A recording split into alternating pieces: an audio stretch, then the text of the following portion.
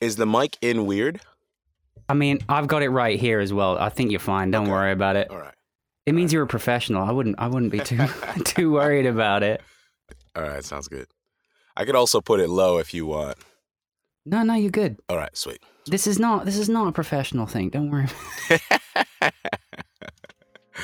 All right, I think we should just get started then. Yeah, man, let's do it.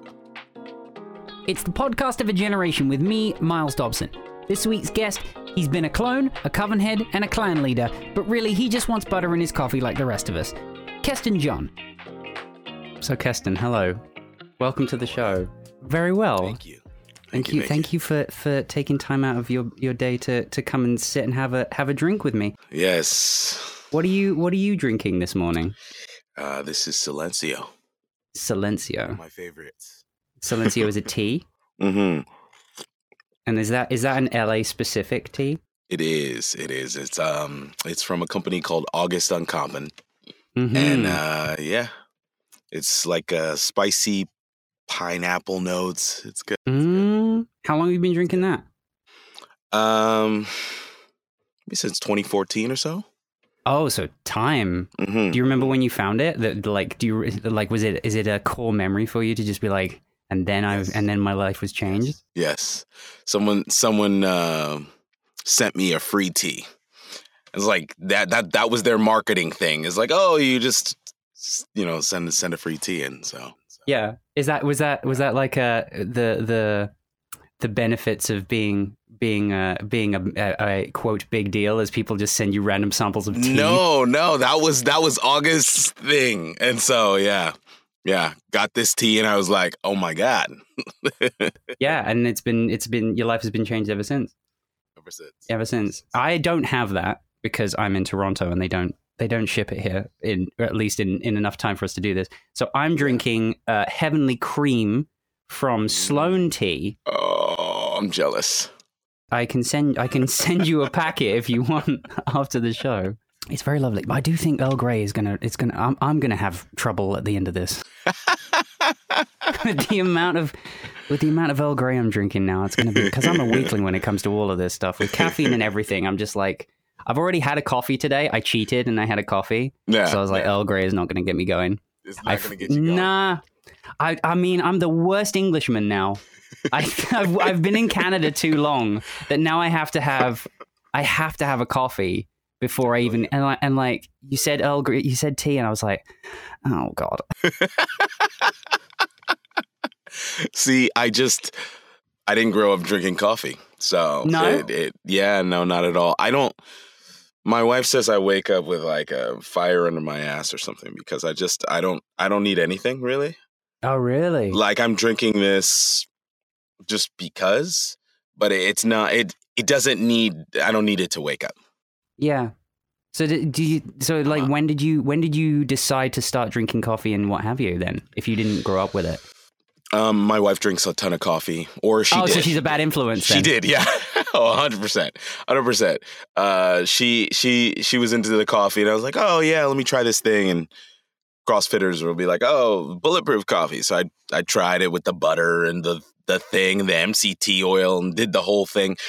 And I was actually sustained on just a cup of coffee, and I do a whole CrossFit class and be fine. But to be honest, I felt myself after a while being like jitters. Just like I don't need it, and yeah, I let it go. Yeah. So I'll have an occasional coffee. Yeah. When I used to work at this, I'd get people coming in asking if we blended butter into the coffee. I'm like, for God's sake, just drink. Yeah. I mean, I've got Google reviews. But it was just the most ridiculous thing for me, for people. It was like 7 a.m. They're like, hey, can you blend some butter into this coffee for me? I was like, for God's sake, just take the drip and go. For God, here, just eat the butter separately. If you like, come on, you know what I mean? It's ridiculous. There's a level of like wankery to it where it's just like, oh, I have to have my special drink. The bulletproof with MCT oil specifically.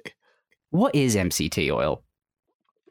It's like the coconut oil, but they do something to it. I can't remember exactly. It's just coconut oil. Yeah, it's basically coke. I think it's. I don't know. I would say I actually don't know, to be honest. I know it's coconut oil. Let's look it up. What is MCT oil? I have some in the cupboard, to be honest, from my bulletproof coffee days. Oh wow! So it lasts then? Oh yeah. So this is a ketone thing. This is when we were doing keto for a bit. Oh. So yeah, but it is basically coconut oil, but it's like liquidy. I don't know. Mm-hmm. Yeah. So it's like even more melted coconut oil or something. I don't know. Yeah. Have you done a lot of different like fitness trends, those kind of things like keto and no, paleo? That's what I was thinking. Paleo. No, to be honest, like I don't know, like I'm getting older, so I feel like I've before this I was just able to eat whatever I wanted, especially if you're doing something like CrossFit where you're like burning a ton of calories. I just haven't really needed to do that stuff. If I'm doing something like that, it's because I want to eat in solidarity with my wife. Oh yeah, make it easier for her. Yeah. So she's making the dinners, to be honest, and so I'm like, yeah, I'll eat like that for a little bit. Yes, dear. But yeah, exactly. Because you're posting a lot on your. I mean, not that I stalked you intensely, which I definitely did, but you're posting a lot of fitness stuff on your Instagram at the moment. Is that like a big focus for you in general? Has that become a bigger focus recently? No. It's been a focus. It's sort of. I kind of feel like we use our whole body. Do you know what I mean? And so, like people, or you mean actors? Actors. I think even in the voice stuff, I'm in here like moving and imagining my world so that like when I do turn towards the pickup, it's picking me up in a way that is organic and real and makes it feel real. Yeah. And so you need to just hone your instrument.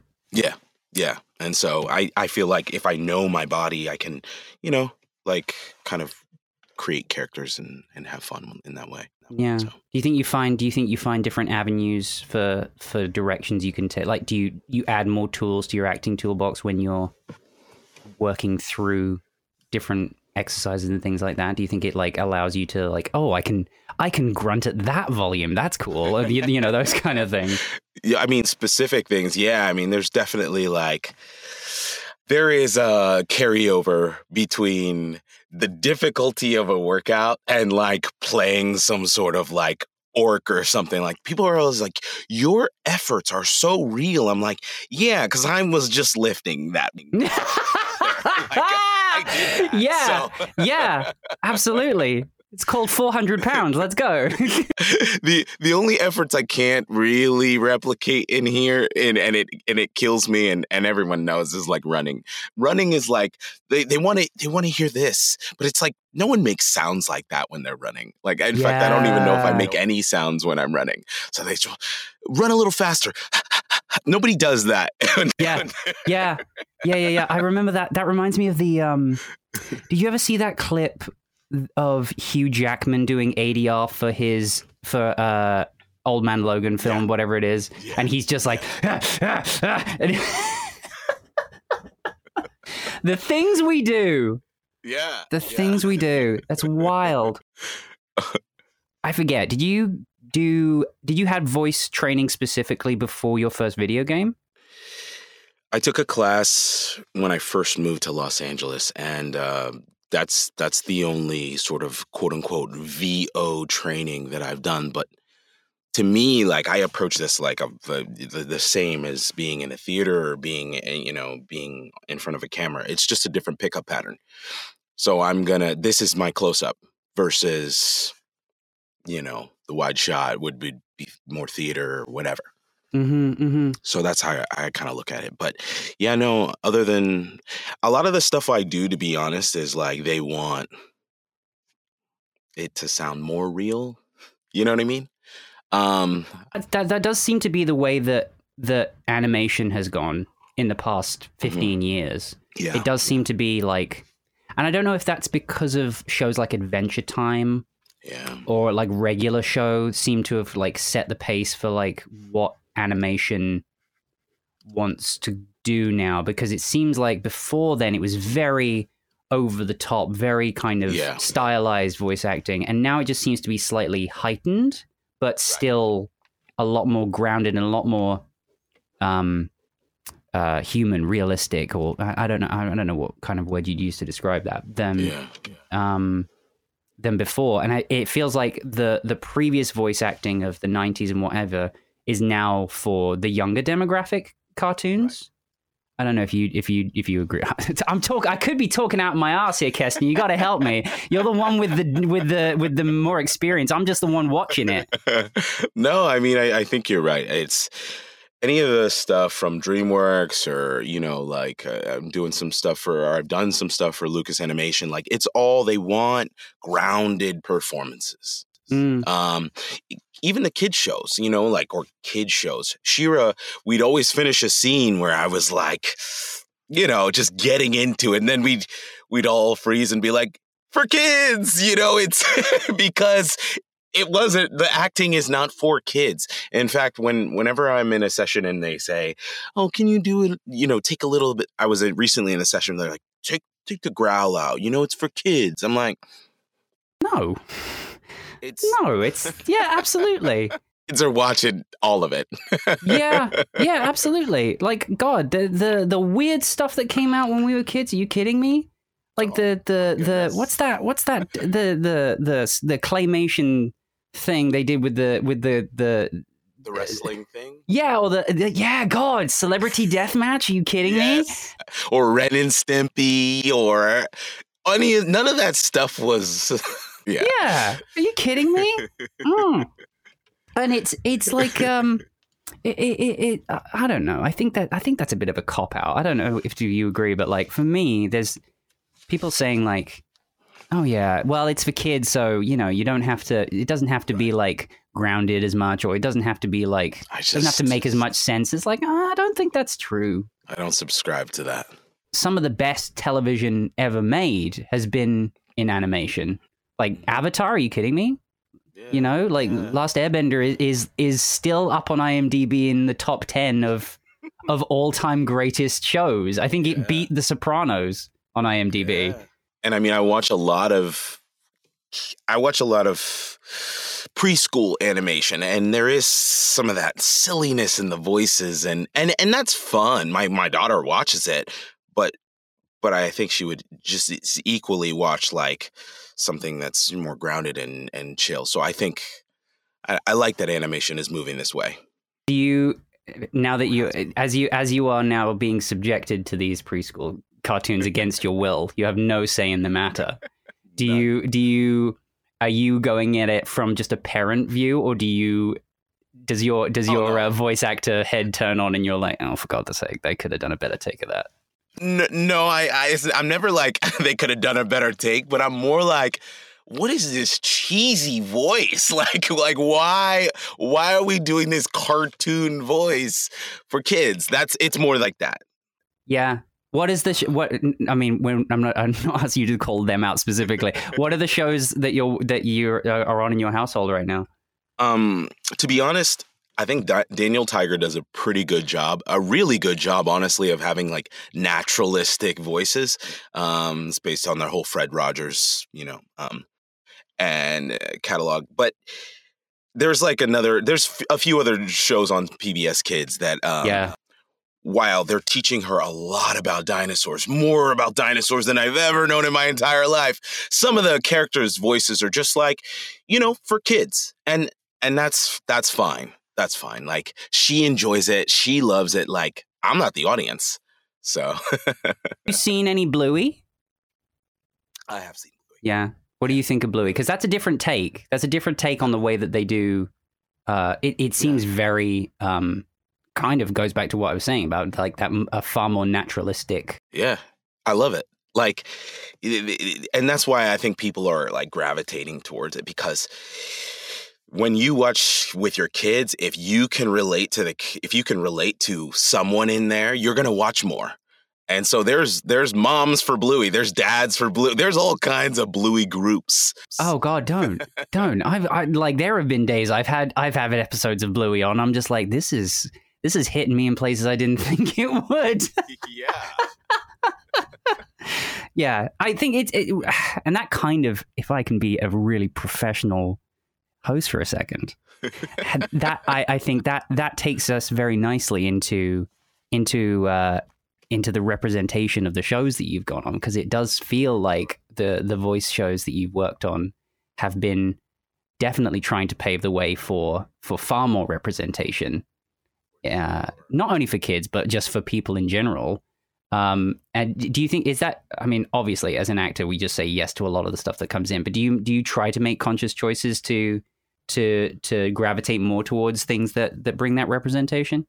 I mean, definitely. I mean, I don't audition for everything. I mean, I'm sort of in a place where, like, the agency that I'm with, they send a lot of stuff, and it's such a beautiful thing to be like, I don't audition for it all because it doesn't all make sense for me. Do you know what I mean?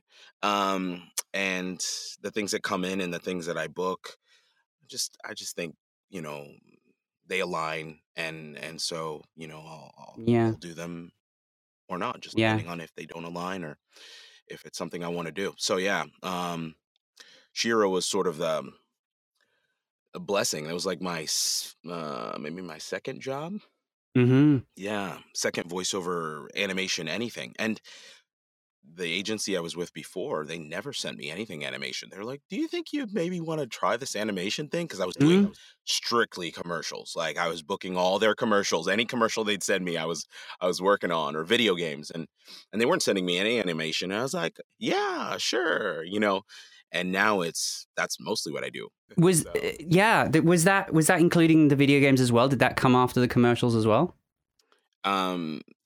No, so that other agency I was with, they were really only sending me commercials and video games. And it wasn't like video games with nuance. It was like, and I was just starting out, so I was like willing to go into a session for 4 hours and scream my head off, "Get down!" Yeah, absolutely. At that point, you're just like, yes, please, I will lose my voice for you. Yeah. Yeah. And then and so, I mean, Shira was huge. Yeah. It was wonderful. And then you go from there to Owl House, which is the only reason that I actually wanted you on the podcast, I got to be honest with you. Because I am obsessed with that show. Oh, my Owl House stuff out there. Mate, absolutely one of the best shows of all time, that show. Like, that's like, so thanks for that. Thanks for Owl House. Yeah, bloody great.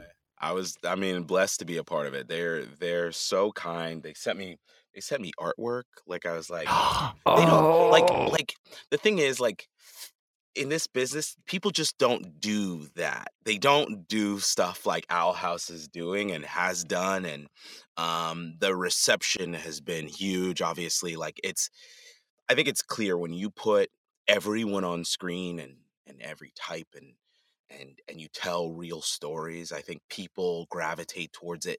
It was Disney Channel's #1 show. Yeah. Like, their #1 show.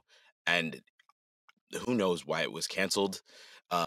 We can guess all day, but I don't know why you cancel your #1 show. But yeah, it just they just don't people just don't do stuff and like that. And it's good people working on the show. You know what I mean?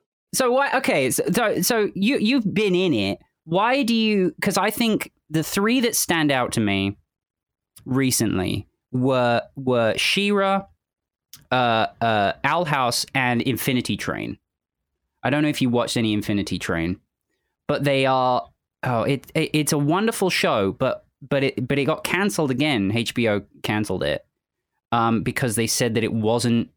It couldn't find its audience, but it has, very much like Owl House, it has that huge audience. And I just wanted to kind of get your take on where's the breakdown? What is it? Is it merch sales. They can't find an audience for merch, because I know that used to be a thing where if you couldn't make a toy out of a popular character, then the show wasn't going to get picked up. But then, is it just algorithms now? Do you think? Sure, Is it some guy sitting on a hill saying, "No, it's not me. The children are wrong"? Like, what do you think it is? Honestly, whatever's going to not lose you any work. No, I mean, listen, I can't possibly know why people do the things they do. It In the Dark is like one of the number one shows, like as far as like when we premiered on when season 4 premiered, there's numbers that came out for viewership, and we were with the new, like, almost 1 billion hours of television. Number 2 only to the new Game of Thrones spinoff. So, and that was canceled. So I can't possibly know why execs do what they do. In the case of Owl House, it boggles my mind, like why you would cancel sort of your number one show. But honestly, I think maybe there were execs that had problems with the themes. As much as you might champion inclusion and say, hey, like, yes, if you have, groups coming to you and saying, hey, like, we have a problem with this, you may just be like, you know what, this show is too much of a headache, or what have you. And I can't say that that's what happened for sure, but why do you cancel your number one show? Like, it's like, that's the number one show on their network, like Disney Channel, not Disney. It wasn't on Disney Plus. So I don't know why people do things. It usually comes down to money, right? So. And then that takes us to now. We're recording this on the 13th of July. Yes. Where they're voting to strike. SAG-AFTRA is voting to strike, and because of the negotiations with the AMPTP. Yes. Yeah. And streaming services specifically. It seems to be centered around streaming services more than anything else. Streaming seems to be the real... streaming and AI seems, certainly with the writer's strike, seems to be the real demon in the room. Well, for sure. Do you... I mean, I know that because you've been pretty driven when it comes to union support for a long time. Do you find that this is an obvious question. Do you think the unions are the wrong? No, I'm kidding. But do you what's your take on, like, the AI and the way that streaming has gotten in terms of the algorithm and stuff like that? I mean, AI is inevitable, right? Like, the father of AI, it's come out and said that basically, I mean, we've all seen this movie. It's called iRobot. It's called, Terminator. Like, we've all seen this movie. The father of AI came out and said that, like, it needs to have some parameters and some controls on it in order to, and so that, like, it's not cool for a voice actor to go on a website and their voice has been taken and now digitally created, so someone doesn't need to hire Keston anymore. They can use Keston's voice. That's literally your voice. Like, it's just, so the parameter, there needs to be parameters on it, and there needs to be, it's inevitable, but I don't mind making something. I mean, it happens all the time. I get residuals for things that I did in, when I first started in 2007. That's great. So just pay me. You know what I mean? Like, absolutely. Make it in a way that, like, sure, you can digitally recreate my voice, but I mean, I need to be paid or compensated in some way for my voice existing in the universe in perpetuity. And so, I think it's definitely at the forefront of our fight with the producers, because we don't want AI writing our shows. Like, nobody wants that. I know it sounds good right now, but when the human soul is taken out of performance and out of writing and out of, Yeah. I mean, everything that you could possibly do, except for maybe, I mean, making a meal plan. Because I've seen people The meal plans using are it for good. The that. meal plans are good. Yeah. Yes, Yeah. it's like, oh, put in all your ingredients and then tell it what you want to do, and Yeah. it'll make you a meal plan. Great, that's fantastic. Like, have AI do those kinds of tasks. But to be honest, when you take the human soul out of art, like, good luck. And I think I do think that we'll eventually get to a point where we will start fighting back against some of this stuff. There will be whole movies, I'm sure, made with AI, written in AI, acted with AI. I mean, I know that's coming, but it's gonna take us to be like, I want to see that shit. Yeah. Like, Yeah. and say things like that, and to feel like that.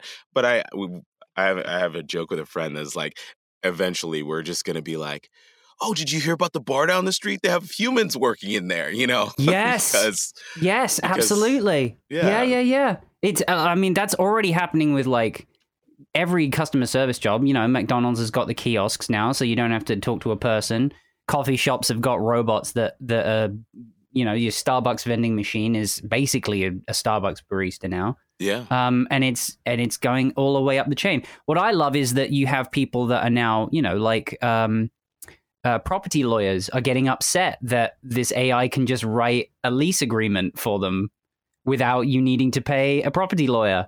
And now they're getting upset. So at what point, the real question for people in this debate is, at what level of human work does AI stop being okay for the people that are rich? Because ultimately it's the people that are rich that are deciding all of this stuff. I think as long as there's dollars to be made, I don't think a lot of people care. I mean, I think there's a great majority that I mean, look at what came out about what a producer said about writers is like, is like, we want to, with this strike, we hope to break them, and when they start losing their homes and apartments. Yeah. It's like, it's as long as we are in a capitalistic society in which, the dollar drives everything, I think you're going to see more of that. I think you're just going to see more of that. And there will be a few outliers that actually like want to leave a mark on humankind. But if I could, even though I went to the bank yesterday and they have these kiosks that you could use at the bank, but I had a Canadian check that I could not use. I can't use the kiosk. And he's like, oh, use the kiosk to deposit your check. And I was like, it's an international check. And he's like, oh, okay. And he forwarded me to the 2 tellers in this bank that has like 10 teller slots, but they've now been covered up. No, there's no need for all them. these tellers. Yeah. So, but then that carries on to like, well, these businesses don't need the bigger spaces. Right. So then the people, the landlords that own these commercial spaces then start losing money, and then they get upset. So then they're trying to force back to work for remote work because they're like, no, that affects me. So you got to go back to the giant office, even though automation and AI and all of these kiosks has removed the need for so much large space. So where do you get off? Like, what do? We turn up for free and just stand there to make sure you get rent? Like, what? Come on. Yeah. I mean, I was in Toronto. I met a couple people who work for Facebook and Google. And you would think Facebook and Google, right? Like, you can work from anywhere. So during the pandemic, they allowed them to work anywhere. And then at one point, Zuckerberg was basically like, hey, if you want to work in your whatever country you're in, and they all had a meeting, and they were like, basically like, if you want to work in whatever country you're currently in, great. You just get paid in that country's, like, whatever we're normally paying people in that country. And people were like, yo, I can't afford my San Francisco mortgage on this. And so they were moving back. Oh, God. So it's just like, it makes no sense, right? No. Hey, I'm going to pay you less because of the region that you live in. It makes no sense. But I don't know. It's like, we live to fight another day, I guess. Yeah, like what do you do? Like what? I feel like there's going to be an end game at some point where either AI is not. It's certainly a good tool. Like ChatGPT is certainly a good tool for helping people get their work done. Yeah, I don't 100%. think it replaces the person. No. Even if it gets good. You were talking about the landlords. Yeah. When people start, like, that's not an excuse. That's not a replacement for legal service. Do you know what I mean? I don't care how much. So ChatGPT and AI's read the entire internet. They've read pretty much so many books that have been online, whatever. It doesn't really matter. It's not a replacement for because I have to put in the right information. And so when people start getting sued or the right information's not in those leases or what have you, I think then people will be like, oh, crap, like, let's get the human touch back into it. It's going to come down to money, I think, at the end of the day. Is like when it starts affecting money, then... That's my rule that I hold very close to me, is that people don't learn until they lose money. Mm-hmm. That's my like one rule when it comes to working with bosses or friends or anything like that. People won't learn, especially when it comes to like big decisions, unless they lose money. And it's certainly like, saying that it would have cost the networks, the AMPTP. That's who the writers are striking against as well, isn't it? Yes. Yeah. The AMPTP has lost more money now from lack of content than it would to just agree to what the writers were asking for. They're asking for what is equivalent to 1% of what is made. The money that's been made in the last, since the previous contract is, obviously, like, if you invest in any of those stocks, the money that's been made has been great. And the writers and actors do they just want a little piece of it? They just want to be able to, like, they don't want to have to be gig workers. And so if I do a show and it blows up on Netflix, I should get residuals. This is how this business has always been done. And if you turn creatives into, I personally feel like if you turn creatives into gig workers, they can't afford their life. Absolutely. So, yeah. And that's happening. Union membership is growing all over the world right now. And I don't know. Do you think it is? Do you think it is a turning point? Do you think it's just a hiccup after COVID? Do you think after COVID, just because of lockdown or the Ukraine war? Do you think it's like? Do you think it is a turning point for us as a quote society, or do you think this is just like a little bump and then it'll go back to normal again? I mean, I think that it happens. I don't know. It's cyclical, right? Like, people realize that, they're not making what the people at the top are making, and which is fair. Like, if you're putting your entire if you're putting your backside on the line for anything, you're the business owner, you're the producer, you probably should be making more money than the workers. That's fine. That's not. But when people can't afford the things in their life because the wages are not up to what the cost of living or what have you, like, it just comes down to basic, like, can we afford life? So I think as things get more expensive, wages need to go up. And we're at that place right now where wages need to go up in order to keep up with, Toronto, it's like, freaking, It's super nightmare. expensive. Here in LA, super expensive. Like, Mm-hmm. And it's one of those things is, if you don't have, we were very fortunate to be able to buy a home because of the show In the Dark. Mm-hmm, mm-hmm. But without that show, without having an obscene amount of money to put down for a down payment, we wouldn't even be able to afford a home. Like, and this is not like a luxury home. Like, it's a home from 1950. It's a beautiful, quirky little home. But, like, being able to afford a home is just, like, I feel like, in a place to live is just like it should be a human right. And like, Absolutely. Absolutely. yeah, I'm sure the reason why people in the UK are striking is because they can't afford the cost Anything. of living has gone up. Milk has gone up. Honestly, anything. Gas or whatever yeah. it is. So Yeah, no, the cost of living in the UK is absolutely atrocious. yeah. And there's a lot of politics that I won't go into, but it is completely nonsense. And I think was it yesterday or the day before yesterday, I saw this story that Shigeru Miyamoto makes $2 million a year, I think. Mm-hmm. Compare that to like your Bobby Kotick's. Yeah. It's like the CEO of Activision Blizzard. Yeah. Who made like something like $400 million.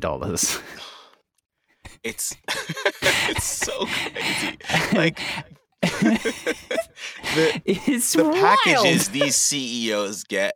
I mean, I'm not here to watch anybody's pockets, but you talking about $200 million and then talking about breaking the writers, like, yeah, I know writers, like, people think, oh, like, and that's the other thing too, is like, people will look in and be like, well, why should they make any more money? I do a job and I only get paid for, it's like, they're creating the content that allowed someone to make 400 million, 250 million. Like, should they not participate in those earnings? I think they should. If they are the linchpin of that business. Writers are the linchpin of the business. So without the writers, without the actors, you literally have reality television, and go for it. Like, and that's why reality television has become so prevalent. Yeah. In the past 5 years, it's just because they've been prepping for this, basically. Hello, friends. It's me. I'm just taking a quick break to check in. How are you?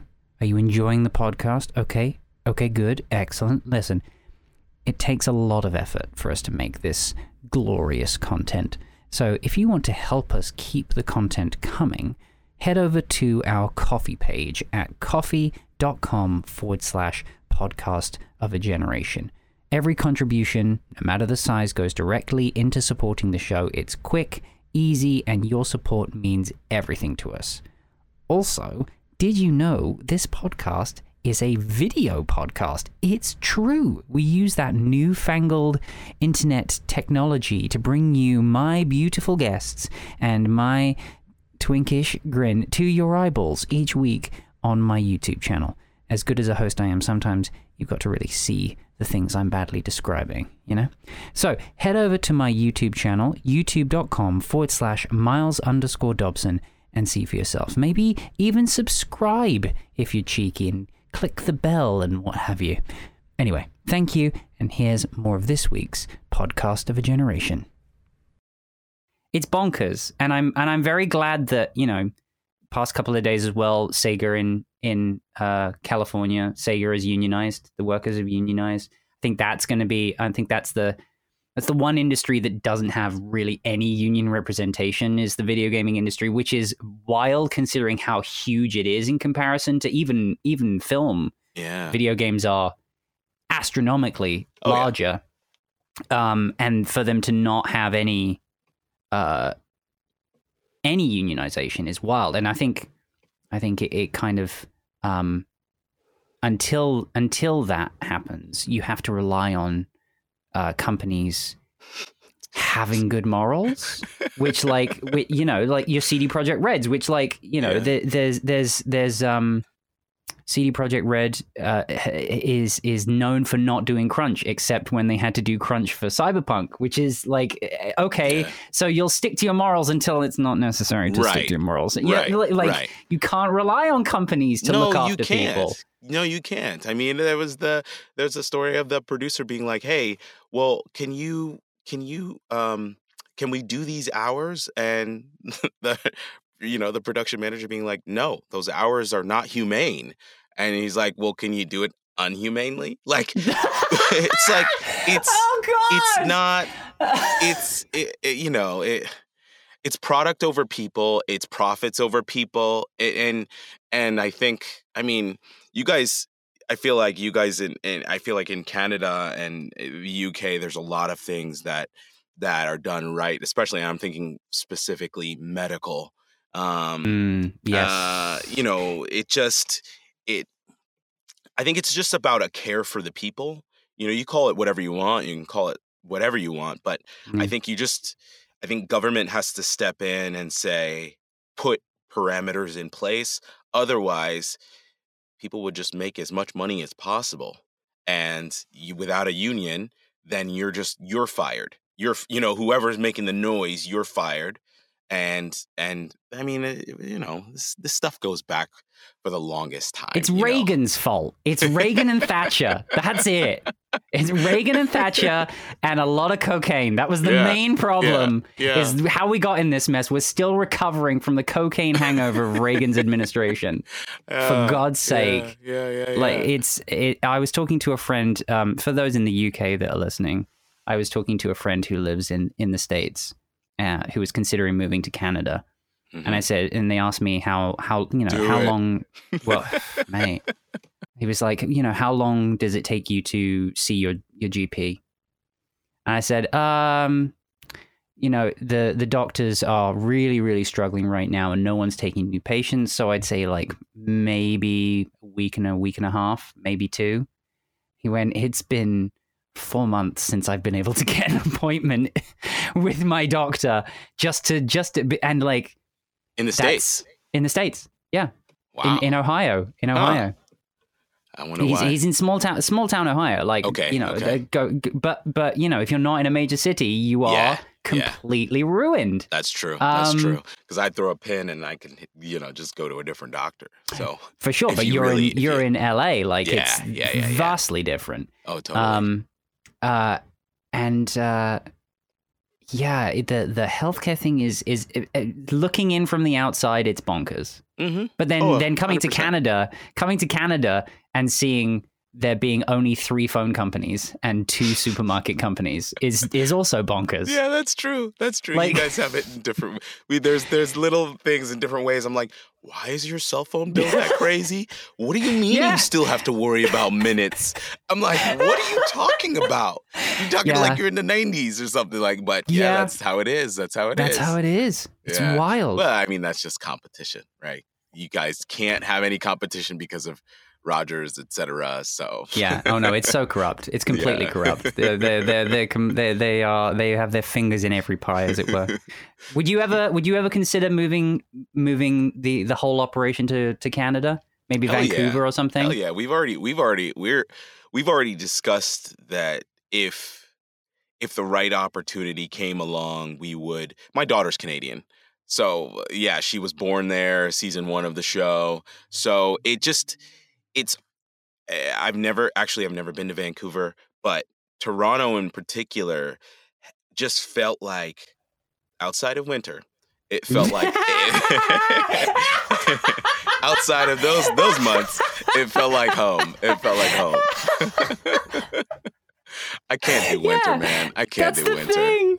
Yeah, and you were here. Correct me if I'm wrong. You were here No, you weren't here every winter. Were you here every winter? The first 2 seasons, we had a glorious schedule. We got there in August, right in time for Caravana. We were doing the thing. We were chilling, and then we'd leave like right before Christmas. It was amazing. It was like you get just a little touch of snow, and then you'd be like, bye. That was so nice. Oh, Toronto's amazing. God, Toronto's so lovely. Yeah. And then the first 2 seasons, that was pretty much our schedule. And then season 3 came, and it was the pandemic. And we were supposed to start in June. So it would have been even a better schedule all of summer.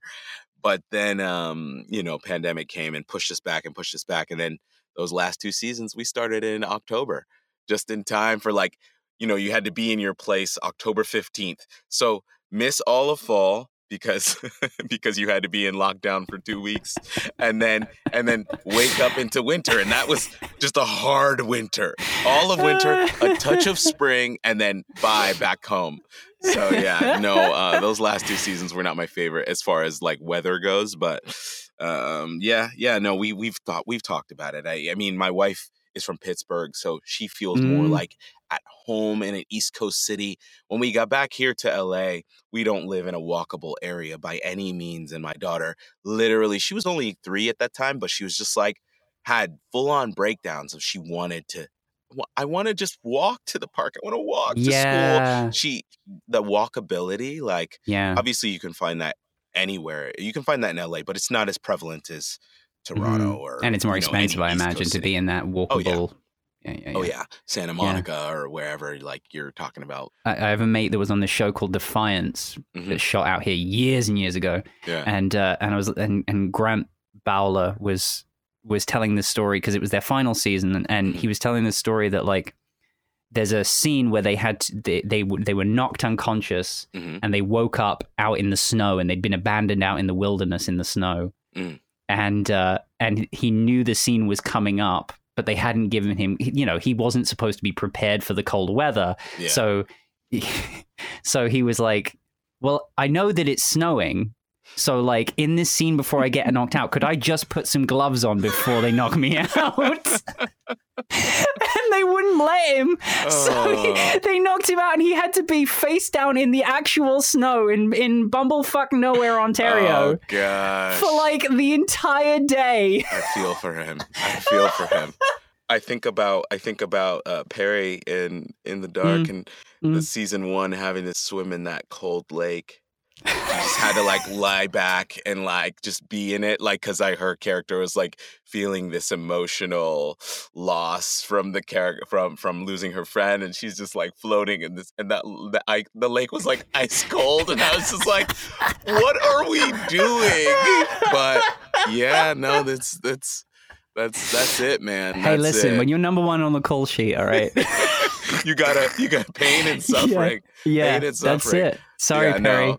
I would be like, hey, can I get a hat for this outdoor scene? And they were like, yeah, like we just don't feel like Darnell would wear, like a hat. Like I feel like, it's just like, okay, forget all the feel like. I'm cold. Yeah. No. Yeah. Darnell is too hard. He's too tough to care about the cold. To wear a beanie. Come on. Yeah. He doesn't take things seriously when it comes to his own internal body temperature. Come on. Later seasons, they let me wear some gloves and a beanie because I think I cried too much. Yeah, he got wise by the later seasons. He realized, oh yeah, no, actually, I need to start taking care of myself. I'm getting older. I need to. Yeah. There's a couple scenes where I'm wearing the hat, I'm wearing the beanie, I'm wearing the gloves, and I'm like, just the diction is just, that cold where you're like, it's so cold that your diction isn't. And I'm like, yeah, he was cold. He was real cold. Yeah. Yeah. You can feel the tremor in the people's voices. They're like shivering away. Do you think, so do you take that or the heat of longest session? What's the longest session you've done in the booth? Oh, I've done like 4, 6. Thing about the booth is it's great. Like I just open this door, and then you just like between whatever, just open the door. Okay, all right. So you can get airflow. Oh yeah, I have a little airflow machine down here, but it's you quiet. Got all the bells and whistles. Yeah, it's pretty quiet. It doesn't bring in as much air as I'd love. I was actually talking to somebody about having AC pumped into here, but honestly, it's not necessary. I drop the temperature out there, and then I just open the door, and then literally it floods in. See, he knows what he's doing. This guy, he's got it all covered. Plus, it doesn't matter what I look like. So sweating in here, it's like, okay, you know what I mean? It's not all right. It's fine. Okay, that's it. If you could do just voice acting from the booth in Toronto, would you do that as kind of like your main avenue? Do you think, if that would be a fun old time, or do you you still would much rather be covered in balls with a thing strapped, a prop from the Saw universe strapped to your face so that Jim Cameron can get his shot? You know what? I think you mean would I move to Toronto and just do VO? Yes. No, Yes. no. Because Nah. I mean, first of all, VO, just as much as I love it, I don't think I could afford a Toronto place. I Yeah. gotta be honest. Yeah. But even if I could, like, you could just do it anywhere. So like, I don't know. I probably would move to somewhere that was sunny year round. I mean, like, I live somewhere that's sunny year round, but I probably would just move to somewhere by the beach. I would move there if there was some on camera thing that was pulling me there, and then just like keep doing And my VO settle. throughout. Yeah, You know what I yeah. mean? So Yeah. yeah, I mean, Vancouver has a beach, man. I'm just that's saying. true. That's true. Vancouver's That's true. it's like, and it doesn't really snow except when it does, and they all freak out because it's 2 inches and they don't know what to do. But isn't it super rainy? Like Oh, don't be that guy. Come on. come on. I mean, I get. Oh, you've been in LA too long. There's so You've much been in sun. LA It's too just long. like, you know, honestly, a weird dream of mine is just to be able to work down the street and then come home. Like it just. I know. Yeah, that's such a weird dream. No, yeah, I'm just one saying has it that is one. weird for this business. It's strange yeah, for this well, business, like because yeah. most everything is in Georgia or Vancouver or Toronto or somewhere else. The work has gone from LA. But yeah, like honestly, that's my hope is my next job is just here. But we'll see. Did you wait? Does Avatar shoot in LA? I thought it was in. We did both. We did both. Oh, so yeah, New Zealand as well. A lot of the stuff I was in shot in Manhattan Beach. Because it's really? in a soundstage, yeah. So they did soundstage stuff for.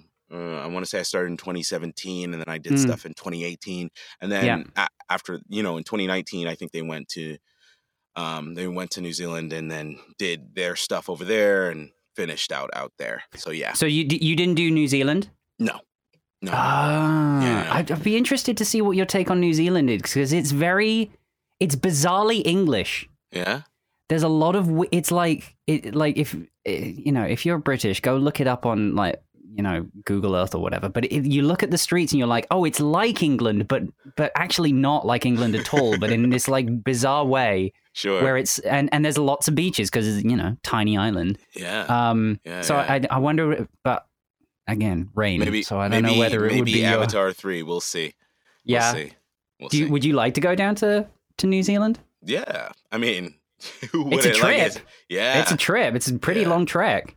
I mean, as long as I can hang for like a long enough time to make it worth it, then yeah. Yeah, you wouldn't go for a week. No. But then like if they're doing it in Manhattan Beach, then like they probably wouldn't need to. They can just do it on the soundstage and stuff. Yeah. That's crazy. I didn't realize that they'd set one up in LA now, but then I guess that's kind of the nature of the business now. That's everything's at their studios. They have Lightstorm is right there, so they just did it. Yeah. I need to ask because I messaged you this and you didn't respond because I think you were getting like so many people messaging you about how cool it is. But I asked because it was in response to a video you were talking about how you were doing all of this mocap and stuff, and I need to know: do they make you T-pose at the end of a take? T-posing. T-pose. So like there's a very famous clip of from when they were filming the mocap for the Last of Us video game. Yeah, sure. Troy Baker is like having this really emotional scene about his daughter dying. Yeah. And then they say cut and he's like, ah! And then they say cut and they all have to just stand and T-pose at the end. No. They don't do that? No, that's such a shame. That is such a wasted opportunity for comedy. Like, for God's sake. That would be really tough though. I'm sure I would forget that. No. You know what? They do have you do a ton of poses. I can't even remember the range of motion. They call it like range of motion, whatever. So you're doing all that stuff, reaching down, whatever, T-pose, all that stuff, before you get to set. And to make sure that everything that the computer's picking you up in the right way. Oh, so that it's more just for testing the tracking than anything else. Oh. Yeah. So wow. we did go through that, but not once you're on set, you're on set. It's just like, all right. It's a lot more enjoyable to just play around and whatever. Yeah. I think Jim Cameron's missing a trick just for his own movies. It's just like have everybody set up like that. Yeah, at Christmas he's just like, oh, I just want to see Keston T-pose again. And he just pushes his button, and his $90 million screen comes down, and it's just you T-posing at the end of a scene. That's what I do. Comedy. Yeah, that's why I do it. I'd hire everyone just to get people to T-pose. Like, we don't have to do that anymore, Miles. It's fine. Listen, we're doing it. Whose movie is this? It's mine. We're doing it. Do you have time for an advice question? Can I keep you for a little bit? Sure, yeah, man. Wonderful. A question here from Robbie. Okay. Next year, I'm heading for my GCSEs. GCSE is kind of like end of high school. No, not end of high school. So 15, 16, whatever that is. I don't know what that would be in high school, but the exams that we have at 15, 16. Okay. Quite daunting. One subject I'm very paranoid about is music. Composition part of it I find impossible, extremely difficult. It's not as easy to say work hard and revise as it's something you either know or you don't. And I feel like I don't particularly have great teachers. Any advice on how to get through this? Did you have anything like this back in... Okay, this is now just people making fun of the fact that I look like a child, but I'm older. Did you have anything experiencing this back in the 1940s, sitting your exams? Thanks very much. First of all, how dare you, Robbie? Secondly... Yeah, that's. I think obviously we can't help you with the first of all. I have to preface this. This is just our take. This is just our take. We are not licensed people to give advice, but you asked for advice, so we're giving it. And we also can't give you music advice. But I think I picked this question because I think it kind of ties into just talent, knowing when you have talent or when you don't, and if you are still committed to something, even though it might not be something that you're naturally talented at. Sure. And how you grapple with that. Have you ever had anything like that happen? Apart from no, because you're talented in every way. No, I mean, look. I think I'm thinking back to just I did like a semester in Germany and in college, and it there wasn't a test or anything like that. But as far as music goes, like it was Music Theater Bavaria was the name of the program that I did. Bavaria, wow. Yeah, I know. And so we I'm not a musical theater major, and so the timing of this song, this duet from Into the Woods, we did Agony, and it just wasn't on. And I do think like at a point everyone, especially all the teachers, sort of gave up on us as far as like, well, either it's better by tomorrow or you're not going on for the big production or whatever it is. And so like you could see that the professors from Miami had sort of given up on us. They were like, these guys are actors. They're not music theater people. And literally me and my roommate, we went back to the hotel and we just worked that shit. We just worked it. We worked it. We worked the timing. We said, okay, well, what are the notes we've been given and how can we work on this? We set up the metronome and we worked on it. And the next day we showed up to do it again. And they were like literally amazed. Like, how did you guys make this 180 turn, like this complete turn from being you won't go on stage to now we have to have you on stage because like the timing was there, but also the acting was there. Yeah. And I mean, we worked on it. And I'm not saying that like, it's not about hard work. It's about smart work. So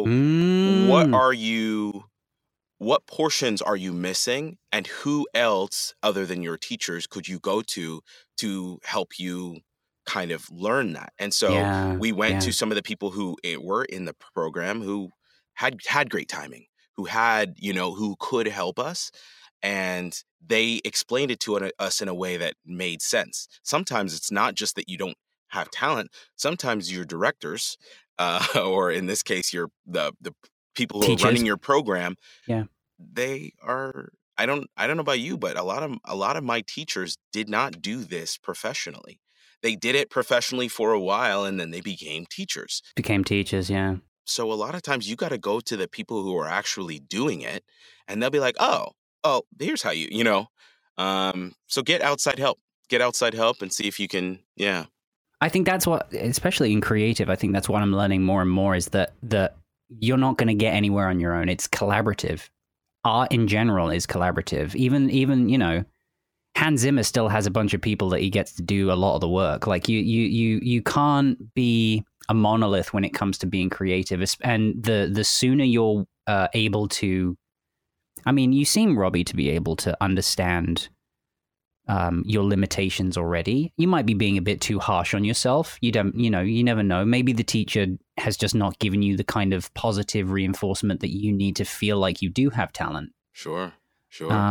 But you know, like Keston said, talk to the people that are outside or the other people in the class, and maybe there's someone that just allows you to see things in a new light, or they interpreted the way that your teacher talked about it, a particular way that worked for them, and then their interpretation is then what helps you, and that's kind of because you're not going to get anywhere just kind of like, it's not something, especially art is not something you can just hit your head against a wall and then it'll work. Yeah. Especially if you don't feel like you're talented and you have natural talent for it. You have to find the ways that work for you to be able to understand it and to have that kind of eureka moment. And I feel like there'll be one moment it'll just click. It'll click in. It'll click in or it won't. And I think there are people who, in speaking about music, there are people who have perfect pitch and they can just, they were born with that. That's a gift, right? It doesn't mean the people who don't have perfect pitch and have to work their ass off to get there are less talented. It just means that maybe they just have to, I know you said, Robbie, like you don't want to hear work a little bit harder, but it is. You may have to do more work to get to the place that the people in your class already are, but that's okay. And if you're not willing to do that work, or you aren't like reach out, like we talked about reaching out to different people, if you're not willing to do that, then maybe that thing isn't necessarily for you, but maybe you can just get to a place of passing and move on to the thing that does excite you in a way that where the work doesn't matter. It doesn't matter how hard you have to work. You're just going to do it because it's what you need and what you believe in doing. And that work will inform your art as well. Yeah. The things that you learn that are unique to you and the way that you experience the things that you learn are going to be unique to you and will inform the kind of things that you end up going towards in your work. As well as, your own personal experience, et cetera, it's all going to inform things. So struggle is as good an influence on your art as anything else. And if it's something that you really, if music is something that you live for, then don't see struggle as a sign to give up. Just see it as more flavor for what you're writing. Go through it to get to it. That's what I say. You have go to. through it to get to it. There you go. That's a tattoo for someone's forearm. Yeah.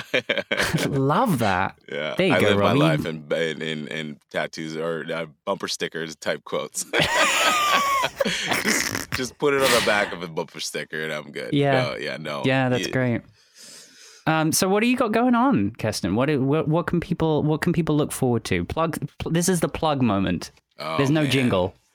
That you can talk about. That you can talk about, obviously. That's the thing is like, I can't, there's nothing that I'm working on that I can talk about because none of it's like necessarily like, I just finished doing ADR for, gosh, I can't even remember it right now. That's so bad. He's a professional, guys. Yeah. No, Just forgets about the work as soon as he's done. He's like, I've got the paycheck. What is it? I don't even remember. Essentially, all the things that I'm working on now, and voiceover is way more hush hush than, like if you do something on television, you can talk about it all day. Oh, I just filmed with so-and-so and post a picture. But like animation is very much like, keep it shut until they announce it. So the game I'm on, I still don't even know what it's called. They won't tell me. Exactly. I don't even know what platform it's coming out. Oh, and then if you're a gamer, go listen for Keston on Diablo. Yeah, we didn't even touch on Diablo. Oh man, there's the gaming. The gaming is just it's a thing. It's a thing. There's a lot of games that I've done. And go on IMDb and check it out. Yeah, just go on his IMDb and watch everything he's on. Just check it out. I don't know. Yeah. And what are you on the socials? At Keston John, and KESTON JOHN. Yep. See, he's super a professional. easy. No underscore.